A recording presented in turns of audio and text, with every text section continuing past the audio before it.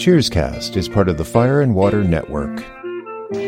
Promise me, all of you, that you won't make fun of me. Yeah, right. Hey. Carl, come on. No, we won't make fun of you, we promise. I've been studying ballet. Sam, you laugh. No, we just all thought of a joke. What joke? You in a tutu. You wanna go where everybody knows your name.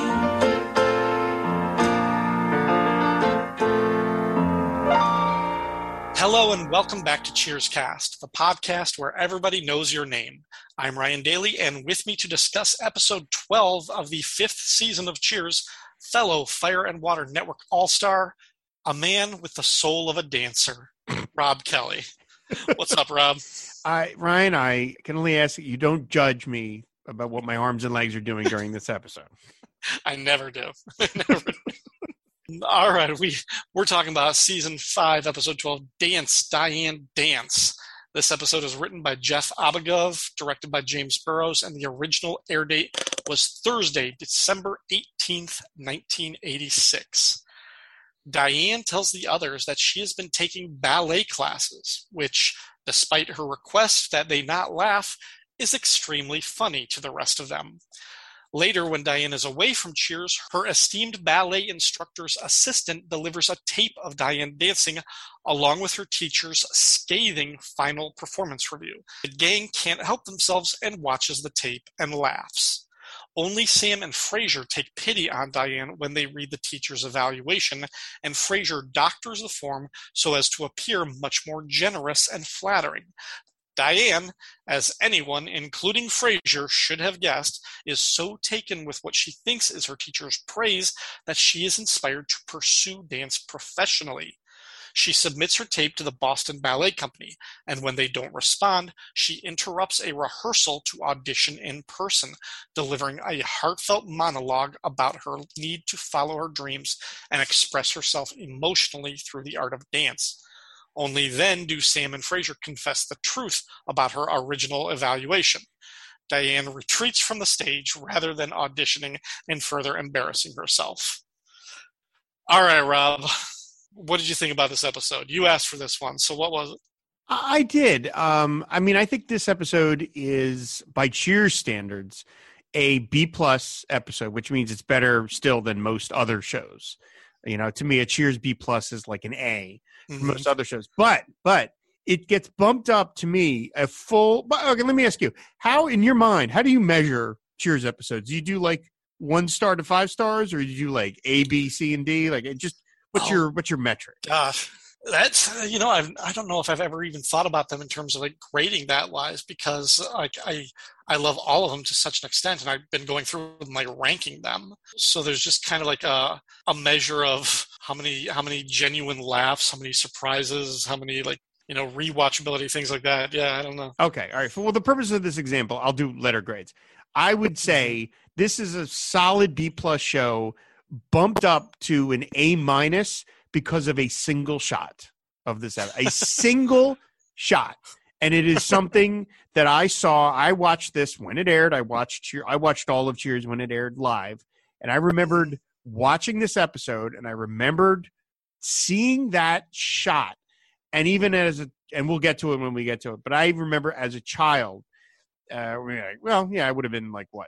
I would have been like 13, 14. Young person, but just being so impressed that they did that because it was so unique, and it always stuck with me. And then I didn't see the show until many years later, and like as a rerun, and I still was impressed. And so to me, that's why I specifically, first of all, I'm sure people they were knocking down your door asking for the ballet episode of Cheers. Because as we all know, if there's anything the Fire and Water Network crowd loves other than comics, it's ballet. But I did. I asked you for this one because of this one moment that I think reminds you why Cheers is one of the best shows ever on television.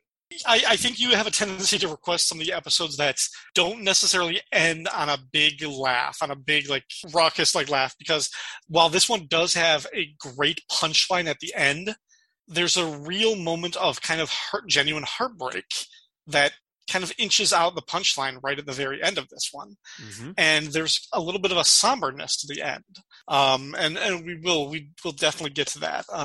Cause there's this interesting, I don't know, it's an episode that kind of makes you reassess your thoughts about Diane a little bit, in light of where she's been this season. Yeah, I do. I've always enjoyed this episode, and just some of the conversations I've had with other guests on just recent episodes really sort of come to a head on this one.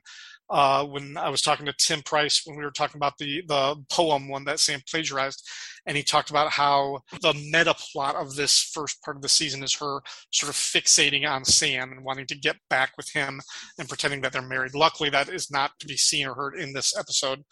But we do sort of see her fixation, this idea that when Diane is really committed to something, she becomes so tunnel vision that it's almost like she deludes herself and she's in another reality.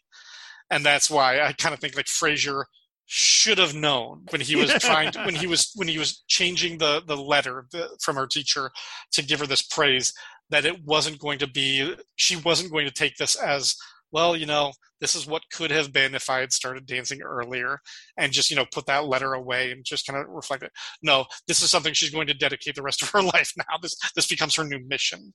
But also something that I talked about just on the last episode with Mike Gillis was he really wishes there had been more scenes of Diane with other cast members besides Sam.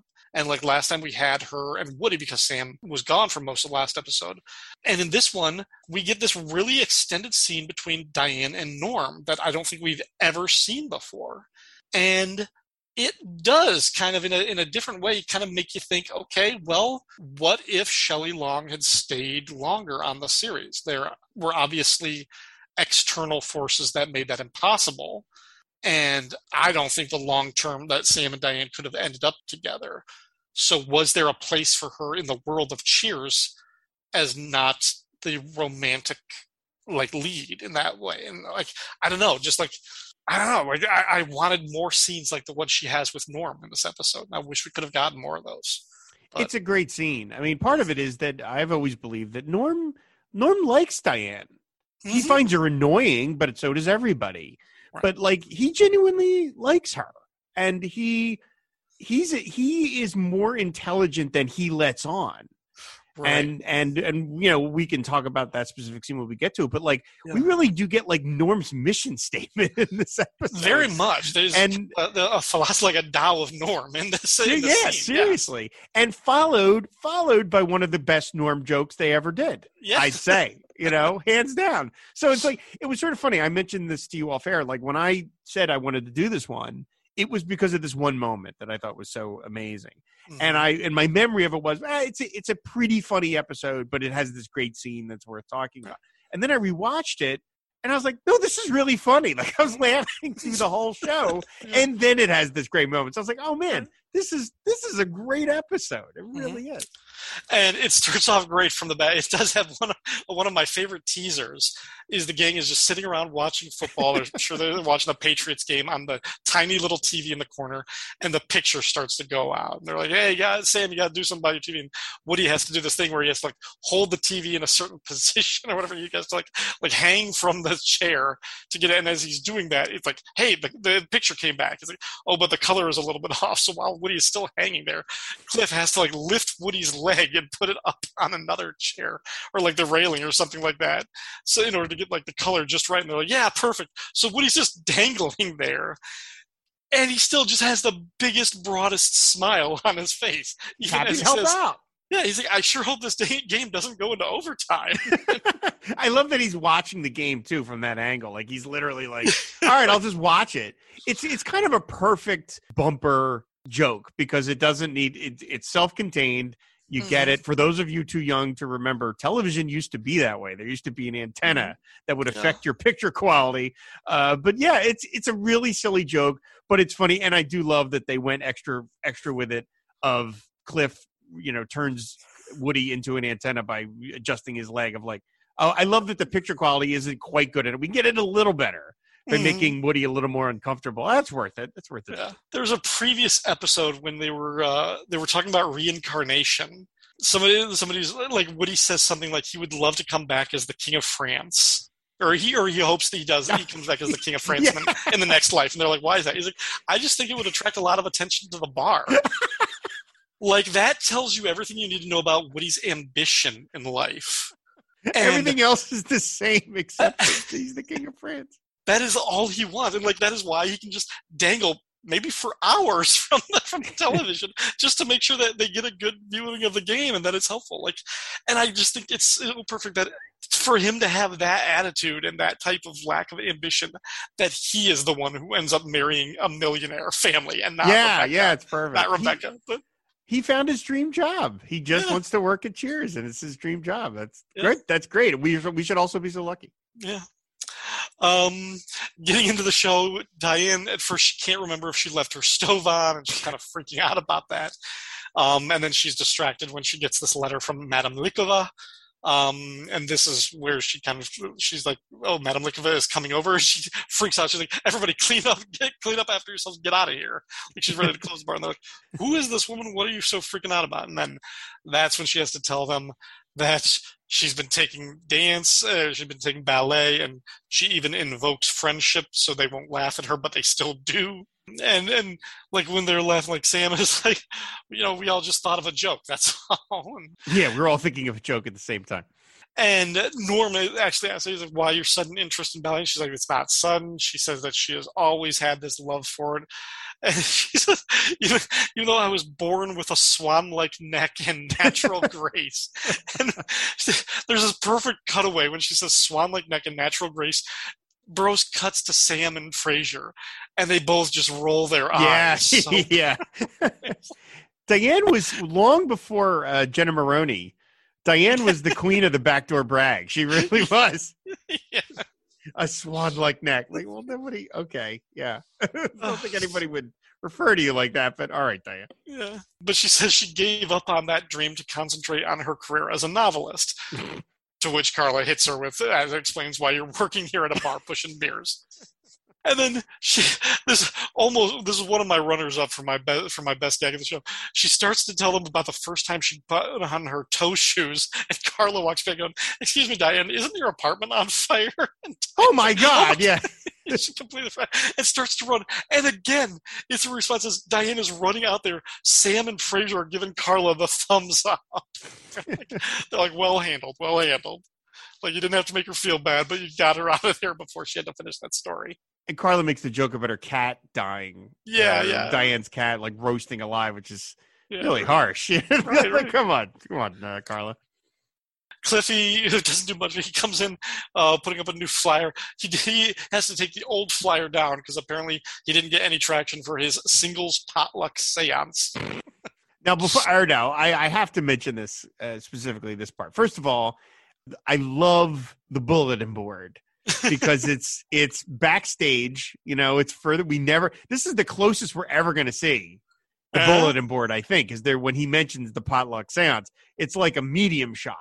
So that's the closest. Now, I am fascinated as what else is on those cards that's on the bulletin board. Like, is it just gibberish? Is it like Latin, that they do for like ipsum lorem, that kind of, or is it stuff that like the writers wrote that only the cast can ever see? I always find that stuff. I always think that about MASH, where you see stuff hanging in the tents and you're like, what does that say? But it's something else I noticed. There's a phone by the bulletin board. I've never noticed that before because the phone is in the hallway, but leading to the pool room. Yeah, but there's a phone to the right of the bulletin board. All the times I've seen Cheers, I've never noticed that, but there it is. It's attached to the wall. You never see them use it, but there it is, and it's not a payphone. No, it's weird. Do you call Melville's upstairs? Like, what is that for? I wonder if that was what its purpose was. If it had something to do with that, because they don't use it for that. Nope. Some other sort of decoration, or if it was something from like a cast trailer or something. But I don't know. Maybe if you get locked in the basement with Andy, there's a phone down there you can call and say, "Are you trapped?" The wine cellar. Yeah, it's the wine cellar phone. Yeah, I never noticed that before. I was like, okay, there's a nice little detail. Yeah. And then, of course, what Cliffy's doing, he's selling his car. He got a new. What does he say? He got a new Italian sports car, the Alfredo or something like that. Alfa Romeo, I think he says. Or no, Okay. he gets it wrong, though, Yeah, right? I think that's what he was going, but I think he said like an Alfredo or something. Yeah, an Alfredo. Yeah, he calls it an Alfredo. So, Sam was like, hang on, he's like, don't you have like a 1975 station wagon? It's like, yeah. It's like, why is there a picture of a Rolls Royce on the flyer that you're selling? He's like, station wagon is the Rolls Royce, or Dodge is the Rolls Royce of station wagons. I love Cliff. Oh, come on! He's just kind of like he's just so annoyed. And then we get our guest, one of our guest actresses, Lisa, the assistant, played by Marilyn Lightstone. She appeared in Anne of Green Gables. The one other thing that I wrote down, she is credited in the movie Heavy Metal. She is credited as whore. And I'm very nice. Yeah, well, how do you get that credit? But Heavy Metal. So. I hope that whenever she passes away, that's her Oscar reel. There you go. Heavy metal whore. Yeah. There you go. Okay, good for her. And Sam confuses her with Madame Likova. She says, how Madame would laugh if she heard you say that, and then she would strike me. I love that we never see Madame Likova. It works better that she's just this creepy figure that everyone is scared of, but we never see. Mm-hmm. And Lisa very much says, she can be quite harsh in her reviews, so that's why she came to deliver the tape and basically let Diane know that she shouldn't dance anymore. Don't do this, and they're like, her performance is that bad, and she's like, yeah. And as she's leaving, she does the Das Vidanya, and Cliff is like, those Ruskies, they can't ever leave without slipping in some Soviet propaganda. Yeah, just because she said goodbye. So they're like, yeah, how are we gonna figure this out? And Carla just ups and grabs the tape, brings it into Sam's office, where apparently that's where the VCR is, and like puts it up on the TV and they all start to watch. And Woody's like, hey, that looks like Miss Chambers. Why is she hopping around like that? She's dancing, Woody, and he goes, get out. Yeah, that's a great reaction. It's so genuine, Get out. Yeah, it's really sweet. By the way, can I say, how the hell is Sam's VCR connected to the TV out in the bar? Where are the wires? How is that happening? It's got to be running over, like in the panels above the ceiling. I just because Carla runs into Sam's office, and a second later it's playing on the television. I'm like, wait a minute, how did they? But okay, whatever. So somebody put that in. Yeah, this was the last episode of 1986. I'm trying to think when Bluetooth was. Yeah, they're a little ahead. It is Frasier's idea to change the letter to spare her feelings, and I get why he's doing that. He actually tells them, like, even when Carla's like, why do you care? Why are you trying to protect her feelings when she's like hurt you so badly? And he's like, you never forget your first love. That makes no sense to me, that joke. Frasier's like 40. Yeah, well, and he was married to Nanny McGee. Yeah, we'll find that out like 5 years from now that he was married before that. So yeah, it doesn't. Your first love? What are you talking about? Yeah, that particular line, that explanation doesn't really work. But I do like his. Yeah. Before we get off, I'm sorry, but I want to ask you something. When they're watching Diane, right, by themselves before she's dead, what is with this woman that's standing next to Cliff? And they're kind of flirting a little. Do you see this woman? She's elbowing Cliff, and he's looking at her, and they're all kind of they're all chummy. I'm like, who is this woman that's all kind of lovey-dovey with Cliff Clavin? What's that about? I think an extra who just wanted to get on the show more. Maybe so. Good for her, man. Because I noticed her immediately. I'm like, what? Yeah. Since when is Cliff ever that comfortable with a woman? Really? Yeah. When Diane comes back and reads the altered version of her thing, she's like, technique, outstanding, strength, emotional response, all these things that are now. She goes, flexibility only average was the great thing that Frasier gave her. And she's like, I always thought I was very flexible. And again, it's the cut to Frasier and Sam just looking at each other like, oh my God, woman. She really is so deluded. It's so tragic. I mean, Diane really can't be that upset that she is not a great dancer because, as we know of ballet, ballet dancers are over the hill at 20. I mean, right. she's not just a little older. she's catastrophically older. You know what I mean? I mean, that would be like me trying to start a baseball career now. I'm like, I'm older than every baseball player that's currently playing. Like, that's not, it's like, Diane, it's charming, but it is so, it's like, Diane, stop. Oh, come on. You can't possibly think you're a ballet dancer. And the thing that almost brings her to tears, she's like, with the soul of a dancer. Had it not been for her late start, she could have had this career. Exactly, which is what trying to put her down. It's like, yes, you're too old for this. Don't pursue this. But she won't let it go at that. So she tries to call Madame Likova, and they try to distract her and they try to stop her from doing it. And finally, Fridge is like, yeah, you go ahead and call her. I'm out of here. Yeah, like he just takes off. Yeah, but then she decides, they con her into basically playing the tape again so that she can watch herself with this new information and this new assessment of herself. Well, they stand her in front of the TV, and they're all going to watch from behind her. And so they can snicker and like laugh behind her back. And it's a great little performance with the actors, because she goes, ever since I was a kid, I wanted to dance so badly. And Norm goes, looks like you got your wish, Diane. And say, I don't know if it was like a Sane thing or a Ted Danson thing, but he like smacks Norm and says like, stop it, don't crack us up.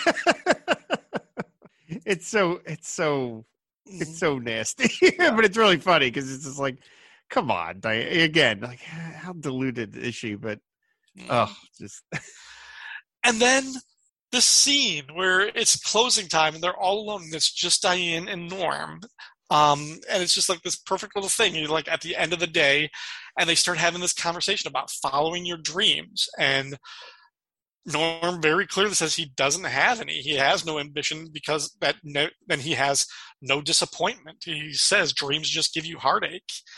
And Diane feels the opposite. She, wants to, she convinces herself to send in this tape to get a review from the company. And it's, I love the scene. I like, as you said, this is kind of like the philosophy and the mission statement of Norm Peterson here, like where he is comfortable with like no expectations, so no disappointment, and just managing life from there. Like, what did you think about this part? I mean, it's a terrible way to put it, kind of, like to not have any dreams. But at the same time, it's like Norm really just wants to sit at the bar and shoot the shit with the guys. That's what he wants. And he's found a way to do that. And the only thing that gets in his way is to have a job. And so he just goes through life doing the best he can to not, and I can sort of appreciate that, It really is like again, saying you shouldn't have dreams because they'll never come to, that's very negative. And, it's ridiculous because, everyone, you have on some level, you got to have something that you aspire to. And even if you never get it, it's the aspiring is what is almost satisfying, not the getting it sometimes. But it shows that Norm has more going on intellectually than a character with that broad stroke might get. Like, he's not just a loser, quote unquote.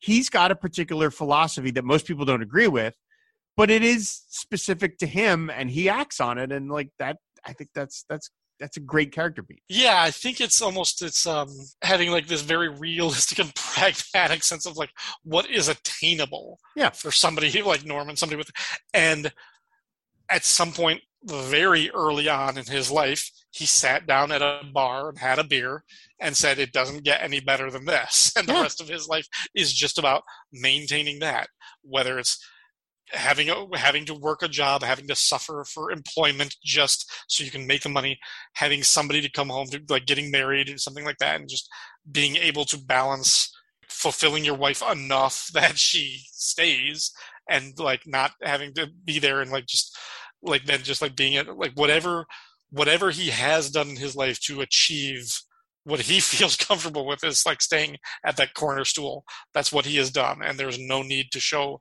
any more ambition or any more instinct to pursue a greater accomplishment than that. Yeah, it's a great little piece. And then they followed up with, I'd say, 2 of the best Norm jokes ever done on the show. Yes, because when Diane is convinced that she's like, no, damn it, she's going to send her application and she's going to try to apply for this ballet company. And she's running out there. She goes, you know how to lock up, don't you, Norm? And he just goes, are you kidding? I'm the one who taught you.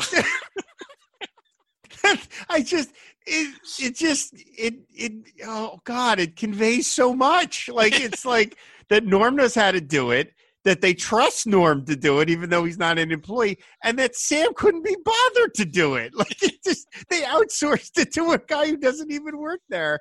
It's like, chef's kiss of a joke. I have a feeling that Sam probably did teach her, and she just kept screwing it up, and like Norm had to kind of give her a refresher course. Like Norm had to spend some okay, let's go over this again. What did you forget to do? It's like he's always going to be there at the end of the night, so it would make sense, maybe. Yeah.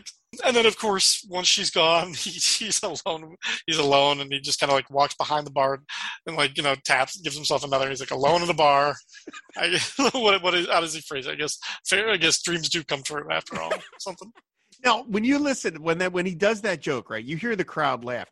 They don't just laugh; they like laugh and like they don't applaud, but it's like it's I can't think of the word. It's not like a guttural laugh, but it's like a laugh of recognition. Mm-hmm. It's not just that line was funny. It was, oh, yes, this is all this guy wants. And he got it, and you're so happy for him. And the fact that he realizes it in the moment is so good. It's so perfect.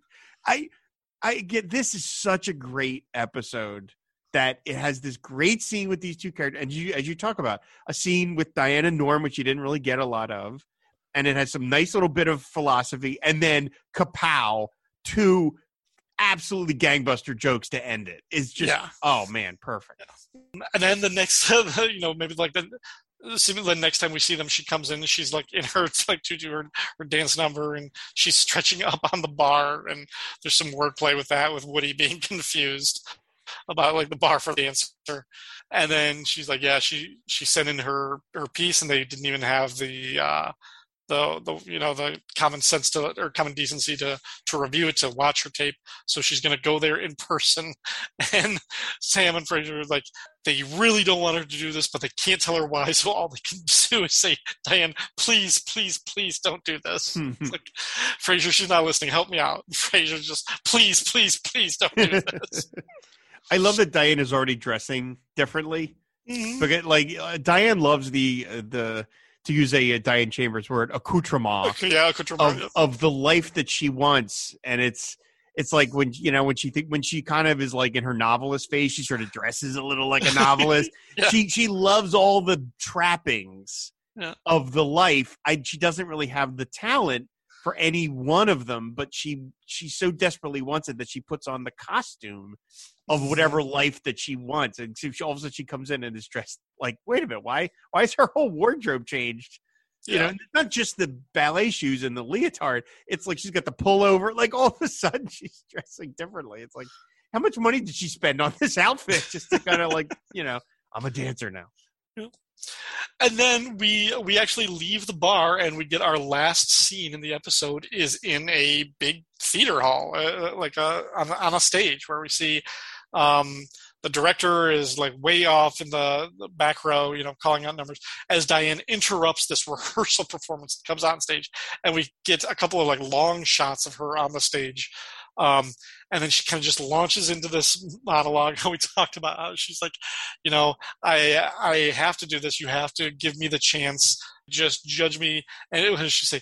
Not on what my arms and legs are doing, but on what I make you feel.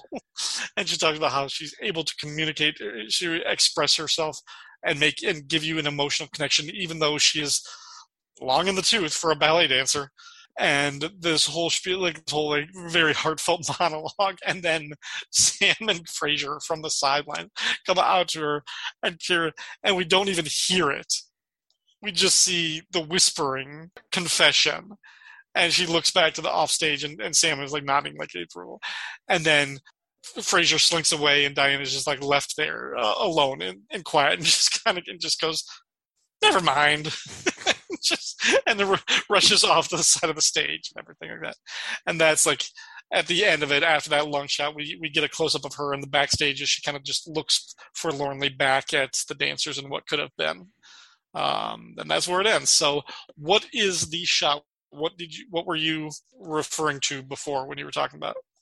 Okay, well that scene where she is talking on the stage. By the way, that's a real theater. Clearly, like that's not a set. Sure. Oh yeah, It's so big, so they must have, I don't know, whatever Los Angeles theater they had, they could have shot in that. But anyway, she gives this passionate speech, and you know, we've talked about this. You and I have talked about this when I've been on the show before. That you know, Shelley Long is just tremendous in this part. You know what I mean? Like she walks that razor's edge of absurd and silly, and yet so heartfelt that you believe her. Mm-hmm. And I think in lesser hands, it would just totally not work. And she gives this speech. I mean, it's ridiculous to say, as a dancer, don't judge me by what my arms and legs are doing. Like that's it's completely absurd. And yet, you know that she believes it, and you kind of go along with her in that, right? And it works. It works as a scene. But then, of course, you're like, well, they got to get out of this. How do they get out of this?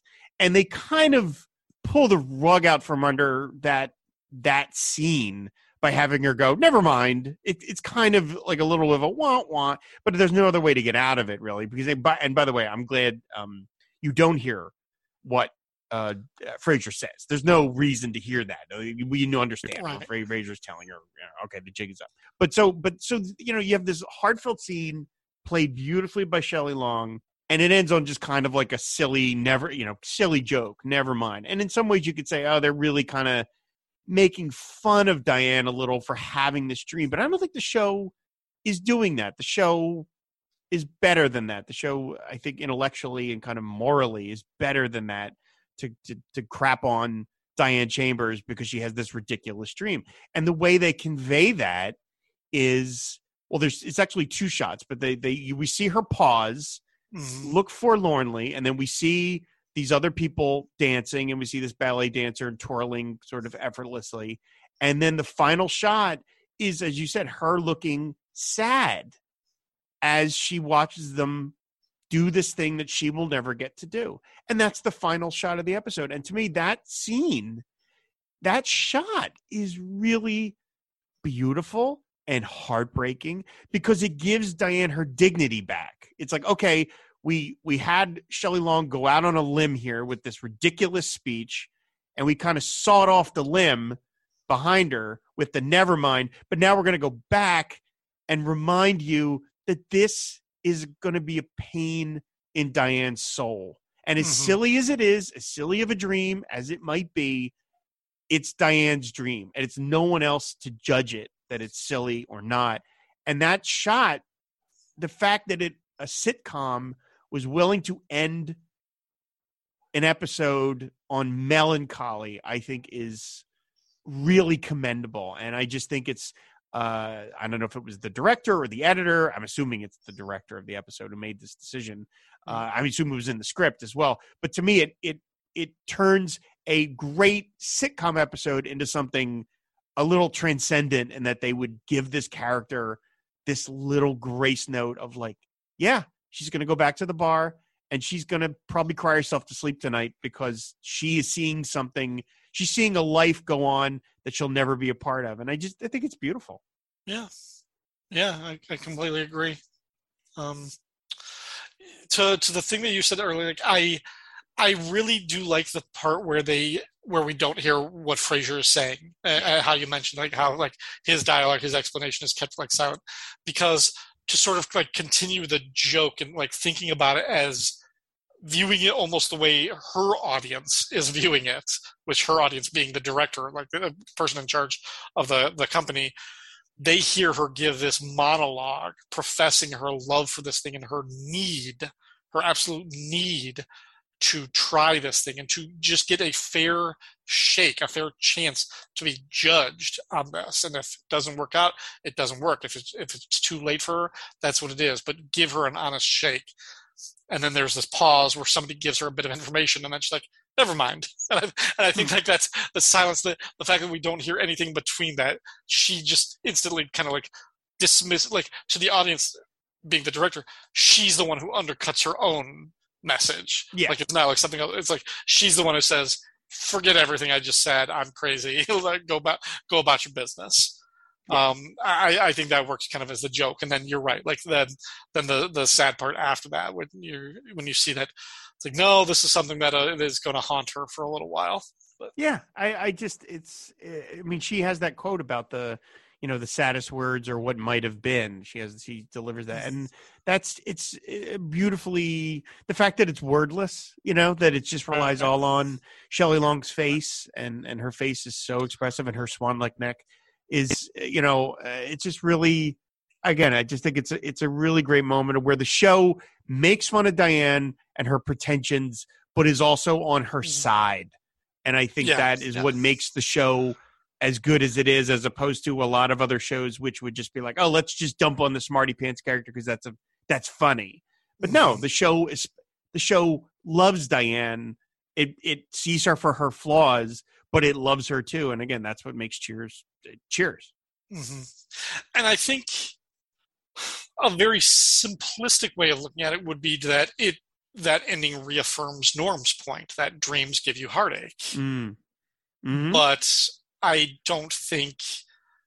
think while it does that, I don't think it undercuts her position either, that the dreams are worth, that pain is worth fighting for, or is worth experiencing. That to never want anything, to never try for anything, isn't a better or more fulfilling life. So right, and to never try because it'll just fail that's just an incredibly reductive way to go through life. Yeah. It's that maybe you could say my dreams are simple, and I've managed to fulfill them all. You know what I mean? Like those people, you're really fortunate, and unfortunately, as a society and as a people, like we always are like, oh no, ever upward. You can never be satisfied. Right. It's always more is more, which isn't, some people, if they're lucky, just realize, no, I don't need any more and I'm done. Good for them. Great for them. I'm always fascinated by people that, that are actors out there that have retired young and they're just like, I got money. I don't need this nonsense anymore. Good for them. That's great. But yeah, Diane's going to cry herself to sleep tonight and that's sad, but at least she's trying to do this thing. Right. Yeah, that was it. Any other thoughts on this one before we go? I just think it's a great show. I mean, it is thematically similar to the poem one from just a couple episodes earlier. They have enough differences in it. That one's much more of a farce and much. This episode's funny. That episode's a classic. Yeah. But it says something that they can. It almost feels like, I mean, they knew that Shelley Long was leaving, but it almost feels like they were like, okay, we have Shelley for 24 more shows. Let's like spin the dial and find every beat we can find with her before we lose her, which is, I think that's kind of charming. I think that's charming and also, very shrewd to be like, you know what, let's take advantage of this actress while we've got her and let's find every single facet we could possibly find for her and give her that moment. And instead, I think it's just a great show. For Norm's tab, Norm had 6 beers this episode. Lord knows how many he had. Once, that we see at least. That brings him up to 436 for the series up to this point. For the employee of the week, I think this was pretty obviously a Diane episode. She rocked this one. I'm going to give it to Norm. I know he's not technically an employee, but I give it to him because he closes up. Yeah. Like he inspires Diane to pursue her dream. I think I got to give it to Norm. That's a good. He would have been my second, but I just thought it was pretty clearly like Diane. Yeah, Norm definitely for the home run. I mean, the entire finale, like the last couple of seconds, from the Nevermind to her haunting look. Norm's jokes were perfect too at the end of their scene. But I also, it's not my home run, but as the runner-up, I really like that part where she's talking about putting on her toe shoes and Carly like, Diane, isn't your apartment on fire? And her, oh my God, I forgot. I love that. What did you think? Yeah. I mean, we've already covered it. I just think those two lines with Norm are just some of the funniest the show ever was. And as much as dreams do come true, that the delivery of "Are you kidding? I'm the one that showed you" is just. And when she recognizes that, and she kind of waves like, "Oh yes, of course." It's just that's the kind of thing where I'm like, if you're a writer, right? If you've written when you write that line, like, I think you just go home for the day. You know, like, you're like, I'm not going to do any better. I nailed this one. I nailed this one. I'm going home. You know, I'll see you guys tomorrow. It's absolutely perfect. All right. Well, Rob, thank you very much for being on this episode of Cheers Cast. Where else can listeners find you? Oh, all over this Dad Blaming Network. I host a bunch of different shows. Pod Dylan, Fade Out, For All Mankind, a Super Friends podcast, which you've been on, of course. You've been on Pod Dylan as well. I do Film and Water, and we do Treasury Cast, and all sorts of things. So, and Mountain Comics is now running again now that we're in the summer. So, you just wait long enough, the Fire and Water Network, and one of my shows will pop up. All right. I think I've been on everything except for Mashcast and Fade Out, and I still don't know what Fade Out is. But at some point, I will figure it out. So, well, just listen to it, Ryan, and you'll figure it out. Okay. Sacrifice I'm not willing to make. Thanks to all of you out there who listen to Cheers Cast and support the show by liking and sharing on social media and leaving comments on the website fireandwaterpodcast.com. You can also support the Fire and Water Podcast Network on Patreon. Special thanks to Ashford from the Right On Podcast Network and Rick from Jeff and Rick Presents, who sponsored this show. Go to patreon.com/FWPodcasts to support your favorite show on the Fire and Water Network. Thanks to everyone for listening, and until next time, we're closed. Listen to me. Listen to me. Do I have another choice? I have the potential to be a dancer. I still have a fighting chance to make my dream come true. I'm going to send my tape to Boston Ballet. You know? In fact, I am going to drop it in the mail tonight. Oh, Norman. Oh, this is so wonderful. Well, thank you so much. Mwah. I'm too excited to stick around. Anyway, you know how to lock up, right, Norman? You kidding? I'm the one who taught you. Right. Good night.